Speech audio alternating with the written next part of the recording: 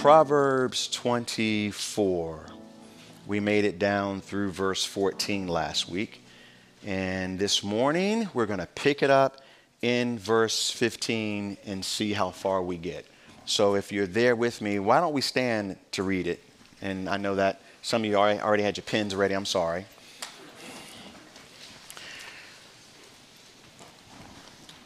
All right. Verse 15, if you're with me, say amen. Do not lie in wait, O wicked man, against the dwelling of the righteous. Do not plunder his resting place. For a righteous man may fall 7 times and rise again, but the wicked shall fall by calamity. Do not rejoice when your enemy falls, and do not let your heart be glad when he stumbles, lest the Lord see it and it displeases him, and he turn away his wrath from him. Do not fret because of evildoers, nor be envious of the wicked, for there will be no prospect for the evil man. The lamp of the wicked will be put out. My son, fear the Lord and the king.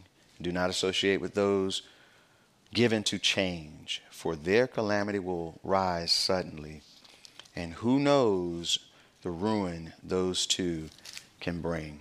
And so, Father, we thank you this morning, Lord, as we approach the text that you've put before us, Lord. We pray that you would open our hearts and our minds to it, and that you would speak to us, Lord, that you would remove the cares and the burdens of this life and the distractions from the room or anything that would hinder us from hearing what you would say to us by your Spirit. Lord, we love you. We thank you for all of that. We surrender and submit to it now. In Jesus' name, amen. Amen. You may be seated. So I like the train. It adds character. So at the new building the other day, the train went by. And outside, it sounded pretty loud. But I think in the building, it's pretty muffled. It's a lot different. So we'll still have that character, if you will, for our southern service. But maybe not as strong. Proverbs, if you remember, those of you, maybe anybody visiting for the first time that I haven't met already, just wave at me so I'll know. I know I met a few of you because I've been walking around this morning. I've been scrambling. I got an email that there was going to be a family that needed translation. I got the email late, so we're scrambling to be able to respond to that. So they'll probably end up at the second service. So I've been running around, if you've noticed that. But if you are new, I would love to meet you before you leave after service. But one of the things that we've learned is that Solomon, the wisest man to ever live, is speaking to his children to give them wisdom and instruction for life, that they may know how to conduct themselves in this life and in order to be victorious as believers as well as to glorify the Lord. And we get to glean from it, as there's only one author of the Bible, and it's the Holy Spirit. And so we're thankful for that. And the thing about the book of Proverbs, many of you, there's 31 chapters. Many of you go through it every month. And a lot of people have that as a habit. I think it's good because the book of Proverbs is a very, it's a spiritual book because it's written by the Holy Spirit, but it's also a very practical book because it speaks to every area of our lives. Amen? Everything that you could imagine, your business, your finances, your marriage, your relationships, your anything you can think of, it speaks towards it. It definitely speaks to your heart as well. And so that is what I love about it. And even as we approach this today, we're going to see that. In the first few verses 15 through 18, what we're going to see is because of Christ, we are invincible. And in humility, we conquer.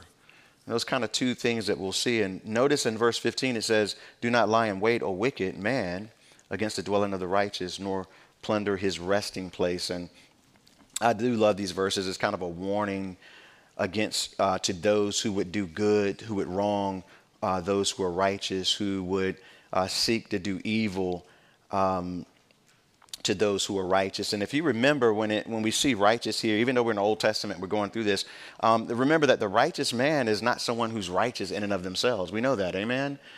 We have no righteousness. Our righteousness means nothing to God. In fact, whatever righteousness we think we have is kind of the definition of religion. It's something that we have or some work that we're doing that we think justifies us before God. But what we know is that the only thing that justifies us before God is faith in Jesus Christ. Amen?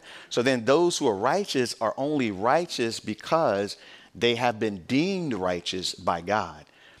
Being righteous is something that is clean, if you will, something that is holy, something that's been declared holy because there's been an innocent sacrifice. Blood has been shed. Blood has been applied. Old Testament, we see that picture. The sprinkling of the blood cleansed things that were used in the process of worship in the temple. Y'all remember that? Or the tabernacle. And so the Bible is very clear. Peter puts it this way in 1 Peter chapter 1. He says that we are elect according to the foreknowledge of God he says the sprinkling of the blood of Jesus, not that his blood has been sprinkled or applied to us, but spiritually speaking, the apostles are pointing out the fact that because his blood is shed and because we've placed our faith in him, we are now deemed righteous. And that's extremely important as we go through this particular text, that we understand what righteousness actually is. Righteousness is not what we think often. It's simply we've placed our faith in Christ and therefore God has deemed us righteous. We think righteousness is about how well we're doing, and it's not. So we'll get into that. So he says, the warning, do not lie in wait, O wicked man, against the dwelling of the righteous, and do not plunder his resting place. That's a warning. The reason he gives for that warning is found in verse 16, where he says, for a righteous man may fall 7 times and rise again, but the wicked shall fall by calamity. When I was a young believer, this verse stuck with me. I didn't even understand it, but it was doing something for me. I want to take my time. Some scholars think that this means or only means in regard to believers being persecuted or attacked by the wicked person. In other words, this is speaking of just when somebody is attacked, they may be attacked these many times, but they'll rise again. And I want you to understand, and this is just a footnote for some of you. You remember I've told you many, many, many times that if you choose to use a commentary, you need to use at least 3 because they often do not agree. Y'all remember me saying that to you? So if you have a study Bible, I want to free you today. You can save yourself a lot of energy because study Bibles are usually really thick and heavy. You don't have to carry that big old thing around. Because in my opinion, that study Bible is a study Bible because it has a man's commentary also in the study Bible. You don't need to carry that around. You just need the word. Amen? Because I love the word. I use a reference Bible and it takes me different places. When I choose to use a commentary, I go to my shelf and I pull off at least 3 because, again, they often don't agree. So I would encourage you to get a reference Bible. It's lighter. You know, I can fold this thing up and stick it in my back pocket and I'm not carrying around all that extra man stuff. You know, this is written by the Holy Spirit. Every time you add a commentary, now it's somewhat flawed. I mean, even when you listen to a preaching, as you are right now, there's a human element at work here. So 100% of this ain't for you. I'm working, but I mean, it ain't all for you. The Holy Spirit is going to give you what you need. Everybody understand that? Okay, so when we're studying the Bible, get into the Word of God and trust what the Holy Spirit is showing you. Then go to the commentaries, but use at least 3 so that you can kind of maybe get a feel for what these guys are saying. But learn to use a concordance. Learn to dig into the Word. So a lot of scholars would say that this only applies to when somebody is being attacked by the wicked. But it means more than that. In fact, the Hebrew word here for fall, nephal, is actually the Hebrew. It's Strong's 5307 if you want to look it up, H5307. It has 2 implications. On the one hand, yes, it does mean to be attacked and thrown down. It also means to cause to fail or even knock out, you know, as if you were getting in the ring with Mike Tyson. He's going to knock you out. How many of you remember watching the Mike Tyson fights? You know, I would love to know what the cost for paying for to watch one of those fights was by the second, because they didn't last long at all, you know. It does mean that if you got knocked out by Mike Tyson, you shouldn't have been in the ring to begin with. You should have had better sense than that. So it does mean when the wicked attacks you and knocks you out, it causes you to fail. But the other implication of this Hebrew word means to fall short, to fail, or waste away. Okay? Implying both someone on one hand who is attacked or persecuted, but also on the other hand, someone who falls into sin. And now you're getting a greater understanding of what this actually means. We don't like that second part. A lot of people don't like that second part because we got a large part of the church. We call them the sin-sniffing hounds of hell, I like to call them. They're Pharisees. You can look at them. They're never happy, because they got this list of rules they're trying to make sure everybody abides by, and don't even realize that God doesn't even operate the way that man does. He thinks differently than we do because there's an element of grace that this verse is exposing that we didn't realize. And so even the reform guys in the church, I mean, some of them can be very awesome guys, but they don't look happy oftentimes because they're so stuck in rules that they can't see grace. They're so stuck in rigidness that they don't understand that unless you are baptized in the Holy Spirit and unless you understand the grace of God, your ministry is not going to be impactful the way God intends it to be. And so it means both. What do you mean? Somebody who's attacked, been persecuted, been beat up by the world, by the enemy, by the devil, and 7 times, and they're still going to get up? Yes. And then the person over here that's struggling in sin and they keep falling every time over and over and over, you saying they're still going to get up? Yes. That's what I'm saying. Notice again, the righteous man will fall 7 times and rise again. We talked about righteous. But here's what it doesn't mean. It does not mean that 7 is the limit and that God is through with you. In other words, yeah, I'm glad y'all already know. Y'all make my job easy. It's not that the angels are keeping track. And once you've used your 7 strikes, God's up. God's done. He's done with you. Call your name. Yep, he fell 7 times. Oh, well, he's done. Can't save him. No, instead, we know that 7 is a number that speaks of a complete work, if you will. And I think in this case, it's just God speaking of the complete work of his mercy, the complete work of his grace, the complete work that he does in us to never lose us. Jesus says, those whom the Father has given me, no one can pluck them out of my hand. So the wicked can't take you from Christ. And the work he began in you, remember, he's faithful to complete it into the day of Christ, which means that you can't even screw this salvation up that you have gained. This is amazing. Okay? Peter once asked the Lord, Matthew 18, 21 and 23, he said, now remember the story. Peter thought he was real spiritual. He came and said, Lord, if my brother sins against me, how many times should I forgive him? 7 times, because that's a big number. You forgive somebody 7 times, you're real super spiritual. Jesus says, and Peter came and said to him, Lord, how often, notice, shall I forgive him? Up to 7 times. And Jesus said to him, I do not say to you up to 7 times, but up to 70 times 7. And I'm sure Peter was thinking, I don't even carry, I can't keep track of that, Lord. I'm supposed to carry a notebook and do lines and then cross out every 5. You're never going to count that. You're never going to get that accurate. And that was Jesus' point.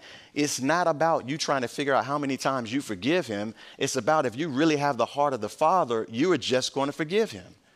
Isn't that amazing? We don't think like that.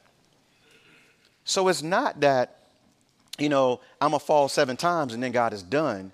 It's that God's work of redemption is so powerful and his grace is so amazing and his mercy is so innumerable that every time you go back to him, it's renewed. And some people don't like that because they're the sin-sniffing hounds of hell. And they don't want it to be so.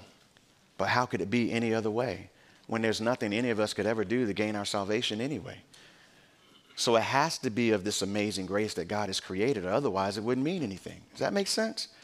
I am amazed when I was a new believer, this verse, I didn't fully understand it. All I knew when I fell is that he loves me so much that he will forgive me again.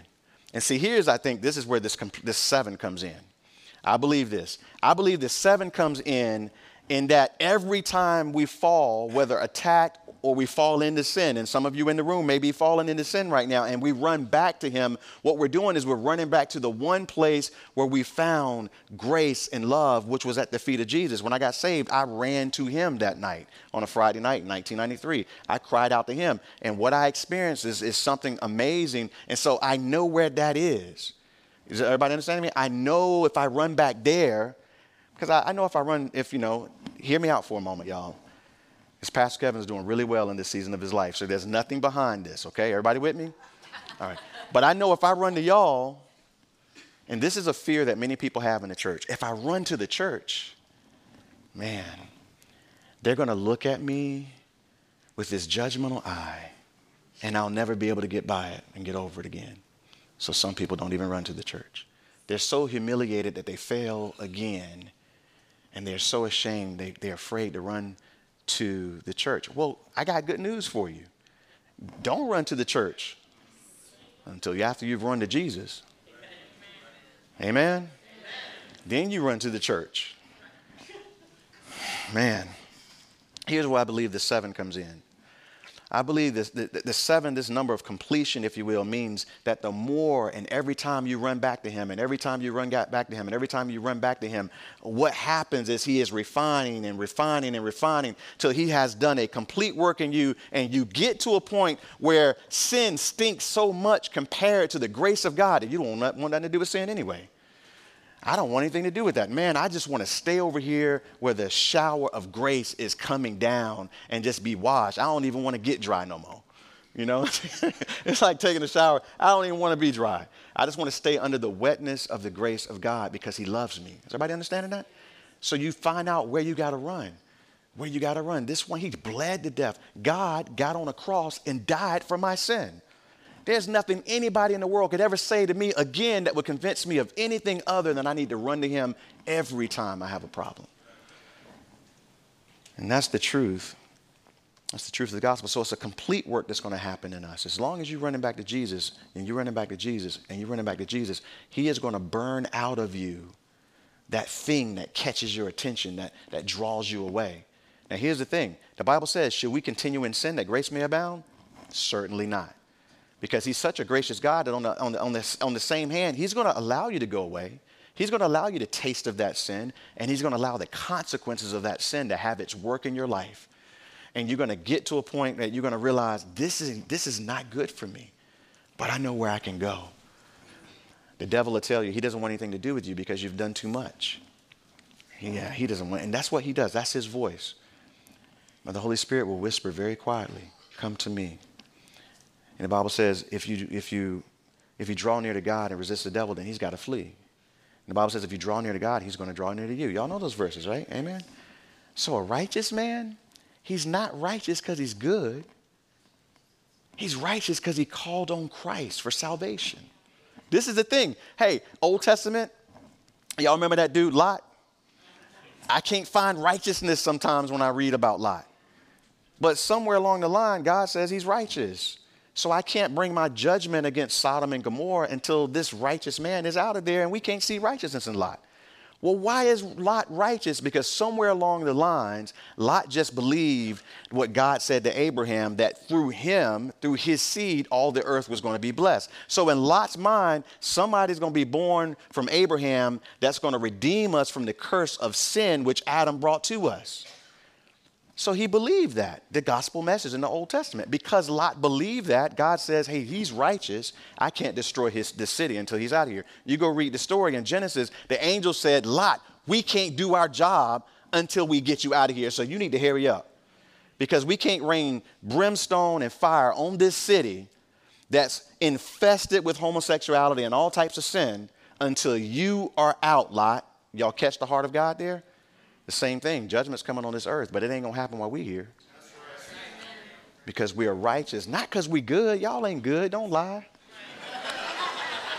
But because your faith is in the Lord Jesus Christ. So this is littered all through the Old Testament. Job said in Job chapter 5 verse 19, he said, he shall deliver you in 6 troubles. Yes, in 7, no evil shall touch you. I love that. Psalm 34:19, many are the afflictions of the righteous, but the Lord delivers him out of them all. You're going through some things and some things are coming against you. The Lord is promising to deliver you because you belong to him. Now, how he delivers you is the way he wants to deliver you, and you need to be good with that.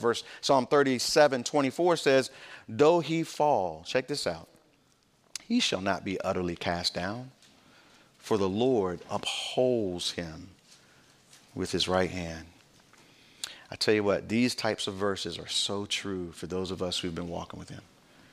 How many times? It never ends. When is he done? Never. I will never leave you nor forsake you. He's invested the blood of his son to purchase you. He's invested his Holy Spirit into you, and he's giving you his word. Micah 7:8. Do not rejoice over me, my enemy, when I fall. I will rise. Y'all hear that? When I sit in darkness, the Lord will be a light to me. And I know that to be true. There are times when it just seems dark. And I'm not saying that that's where everybody's experiencing, but you all who know me know that in a particular season of trial this year, there have been these times, but the Lord is a light. He never leaves. I like the way it's said in Esther chapter 7, verse 10. This kind of puts a nail in the coffin. It says, so they hanged Haman on the gallows that he had prepared for Mordecai. Then the king's wrath subsided. Y'all see that verse? This one dude single-handedly was planning to destroy all of the nation of Israel. He wanted every Jew dead. And he was hung on the gallows he built for the one Jew that he hated the most, which was Mordecai. And so I love these verses. I've lived by these verses. These verses have comforted me when I was working in corporate America, going to work every day. I had some enemies there because God was doing a good work through my department. And we were accomplishing things. And we were writing policies, and we was in risk management. And so I was auditing and stuff. All kind of stuff was going on. And so I'm writing policies, and people getting angrier by the day about some of the stuff that we were doing and that we had to do. But it was a blessing to the company, and God protected me through all of that, even when people tried to set me up. God is good. And he's just with us. Yes, he is. But when you fall into sin, it's the same thing as when you're being attacked. Here's the thing, church. This is what we need to understand. Galatians 6, 1 and 2. It says, brethren, if a man is overtaken in any trespass meaning he's sinning in a way he knows it's sin. You fellowship with this person. You've raised hands in worship with this person, and all of a sudden this person is off in some craziness. You who are spiritual, he says, restore such a one in the spirit of gentleness, considering yourself, lest you also be tempted, because none of us are any better than the other. Bear with one another's burdens, and so fulfill the law of Christ. Really? That's what the church is called to. It's where the rubber meets the road. You know, the church is to be a place of truth, a place where you can be called out on your sin, not in a way to condemn you, but in a way to say, this is not what God has for you. And then to be taken through scripture and through prayer and through some accountability into the right direction. James 5 says, brethren, if anyone among you wanders from the truth and someone turns him back, I love this, let him know that he who turns a sinner from the error of his ways will save a soul from death. And not only that, it's twofold. Not only do you help this person, but you also cover a multitude of sins, meaning that you prevent all the mess that would come behind it and that would damage many other people. So it's a beautiful verse that we're looking at, these two verses, where he says here, for a righteous man, verse 16 in our text, may fall 7 times, whether attack or sin, and rise again. That's the thing to underline, and rise again. He will rise because his trust and strength is in the Lord, and the Lord will raise him up. But the wicked, he says, shall fall by calamity. God has judgment coming for the wicked. Now, that's the one aspect of this. Remember I said that because of Christ, we are invincible. Y'all remember I said that in the beginning? And so that's true. Okay, I can be attacked, can't be destroyed. I can fall in sin, won't get cast into hell because the Holy Spirit will not let me be happy there to the point that I will repent eventually. And I will remain a son, or you will remain a daughter. Everybody with me? So now I'm invincible. Why? Blood of Christ. All right, I'm covered. All right, not a license to sin. You can try that if you want. That's not going to work out for you. I got enough people in here that can come take my place right now and give testimony to convince you if you think that you can enjoy sin as a Christian and it's going to go well for you. It will not, okay?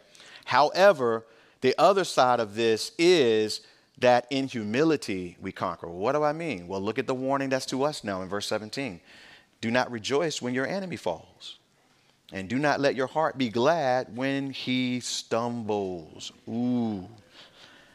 Wait a minute. And see, this is the thing about the book of Proverbs. It's getting us. It's throwing punches. You mean I can't even enjoy watching my enemies struggle? Lord, I've been praying all this time. They've been so horrible to me. And now you finally dealing with them and you won't even let me have fun with it? Does that seem fair, y'all? No, it doesn't seem fair at all. It doesn't seem fair. One of the reasons he's given for that, though, listen, he's saying, I don't want you doing that because you're going to work against me and what I'm actually trying to accomplish. And look what he says in verse 18, lest the Lord see it and it displeases him and he turn away his wrath from him. What is he saying? Well, if the Lord sees you having a party and dancing because your enemy is struggling and being dealt with, if the Lord sees you having joy over your enemy's fall, it's saying here that he, the Lord, may turn his wrath away from him, your enemy. So if you want your enemy to struggle, when you see it, don't be happy. What he's saying is when you look up and see your enemy has finally fallen, God is dealing with my enemy. When you see it, God is like, okay, don't get happy about it. You just keep your head down and you remain humble. And then what Jesus says in Matthew chapter 5, verse 44, Jesus actually says, but I say to you, love your enemies, bless those who curse you, do good to those who hate you, and pray for those who spitefully use you and persecute you. This is hard. That's the harder part, actually. But that's the Spirit of God in us. Leviticus, I don't have this on the screen. Leviticus 19:18 says, you shall not take vengeance, nor bear any grudge against the children of your people, but you shall love your neighbor as yourself. I am the Lord. So we are instructed that when we see our enemies struggling, let's not get happy, but let's pray for them and ultimately what we want is for God to redeem them and save them. Amen? Because the Bible is very clear. We do not wrestle against flesh and blood. Our enemy is a spiritual enemy. He uses human elements to come against us. So we can put a face and a body and a name a lot of times to why we're struggling. But behind that person is our real enemy. What we actually want is for that person to be saved. You know, this is the truth. Nebuchadnezzar had the nerve to put Ananias, Azariah, and Mishael in a furnace that was heated 7 times hotter than normal, that the guys that threw them in burned up, throwing them in there. That's the kind of guy he was. And then he ends up getting saved according to the book of Daniel. Can you imagine that? Yeah. That's why the Bible says that we should be mindful, Jesus says, to pray for our enemies. I'm not saying I like these scriptures because I would rather be happy when my enemy falls. I would rather invite my friends and throw a party. Hey, my enemy is fallen. But God says, no, but my spirit's in you, and that's not how I operate. This is not easy, but it's the truth. And then not only that, in verse 19, so then humility is important, but we even see that as we continue to go. Let's do a few more verses before we close. Verse 19 says, do not fret because of evildoers, nor be envious of the wicked, for there will be no prospect for the evil man. The lamp of the wicked will be put out. Now, this is something we've seen over and over and over. Do not fret because of evildoers. In this word, fret is actually interesting. Karal is in the Hebrew H2734, if you're taking notes, meaning, here's what it really means. This fret, it doesn't just mean to be confused, to be upset. It means to be hot, to be furious, to burn with anger. That's what he's saying. And this is a word that we need because some of us have been burning hot with anger over the last few years with the junk that we see in the world. And we are burning up because of it. And God says, why? What you all upset about? You didn't create the earth. You didn't give life to these people. You don't have anything invested in this like I do. God says, Jesus is like, look, I'm the one that bled on the cross for the world. For God so loves the world. You know, I saw this reform guy put this video up that says Christians should never say to the unbeliever that God loves you. Now, I didn't watch the video because I was hot. These reform guys burn me up. They have no grace. They have no love. They're not happy a lot of times. But I'm looking at this stuff. No, we should absolutely understand that God loves the world because the Bible says, for God so loved the world that he gave his only begotten son, that whosoever will believe in will not perish but have everlasting life. Wait a minute. God's love is for the unbeliever. That's why he's long-suffering and bearing with this crazy world right now. So when we see these things, we get hot. But God is saying, verse 20, there's no prospect in these evil people.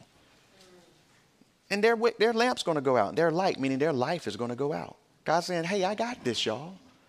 If I let them get away with stuff too long, don't worry. It's because I'm allowing them time to repent. And this is the thing that we all often don't understand. So we might see a political leader that is just doing things that we're hot, like Lord needs to judge them. We might even see a religious leader, maybe a pastor of a church. He's doing horrible things and we want God to deal with him. You know what the reality I realize? The reality that I realize is, wait, let me think about this for a minute. So God put this person in that position and he's chosen not to take them away yet. Well, what am I going to do about that? Look, I got enough of y'all. I need to focus right here. You know, I can't worry about what everybody in the world is doing. I need to focus right here. And that needs to be the most important part of my life, my family, the church that God has called me the pastor. You got to find, okay, Lord, what are you calling me to do? Because some of us are so distracted by all the junk that's going on in the world. And God is saying, I don't want you fretting over all of that. You know, this is not healthy for you. I haven't called you. You can't change it. I'm going to allow some time, but that time is going to run out. I think about David running from Saul and had the opportunity to kill him. But David said, hey, I didn't put him there. David's anointed king, by the way. The king is trying to kill David. David's already been anointed king. God already said, David, you're going to be king. And David has the opportunity to kill the king himself and didn't do it. Because David realizes, I didn't make him king. I don't have the right to not make him king. God hasn't told me to do that. So he didn't kill him, you know. And he trusted in the Lord. The Lord killed him on the battlefield. He allowed him to be killed by an Amalekite, which is ironic because God told him to wipe out the Amalekites. And he refused to do it. So God allowed him to fall on the battlefield by an Amalekite. So God is in control. God already knows how it's all going to work out. This word prospect in verse 20 is interesting. It means, I won't even try to pronounce that one, but it means latter days, posterity. In other words, he's saying there will be no latter days for them or posterity. I'm going to deal with them and I'm going to take it out. It's an interesting truth. Just as God spoke to Eli about his offspring, Eli, because you're evil, because you're wicked, because you refuse to listen to me, because you refuse to discipline your sons who are making a mockery of me down at the tabernacle and people don't even want to come to worship anymore, stealing the offerings and sleeping with the women, saying because you will not deal with them, I am going to remove you and I'm going to remove them and your line will not continue. That's what God said to him. Imagine that. And Solomon's probably remembering what his father said. David wrote something in Psalm 37. I'm going to read it to you, not on the screen. David said this, do not fret because of evildoers, nor be envious of the workers of iniquity, for they shall soon be cut off like the grass and wither as the green herb. Trust in the Lord, he says, and do good. Dwell in the land and feed on his fatness. Delight yourself also in the Lord, and he shall give you the desires of your heart. All of that stuff that we should be doing tells me that's a good list of stuff, isn't it? I'm going to focus on doing that stuff, and I'm not going to worry about the evildoers anymore. Turn off the news. All that got you hot, don't worry about it. God is in control of all this. This is his earth. He put the thing in spin. He put the lights on it. He's got it under control. And that's what we need to understand as we live this life. Kind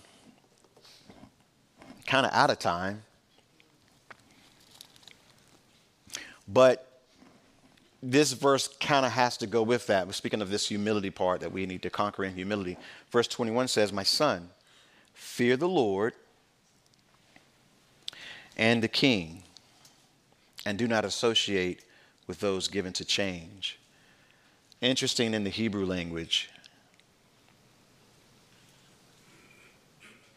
There is a couple of things. One, he says, fear the Lord and fear the king. So the first thing we got to understand is he puts the Lord first. Everybody caught that, right?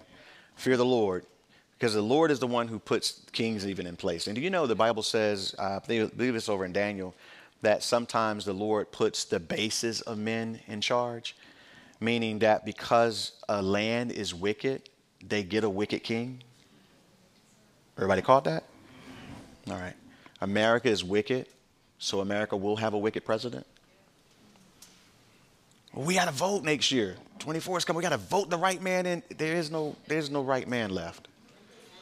We crucified him. So we're going to spend all our time trying to save something. You know, So fear the Lord and the king. And that definitely, for believers, God wants us always to have reverence for him and have reverence for the fact that he is the one who puts these leaders in place. And our obedience to the king needs to be there until the king then leads us away from or against the Lord who's first. Once that happens, our subordination has to remain with the Lord, no longer with the king. Does that make sense? You know, like there's no blind loyalty to a government.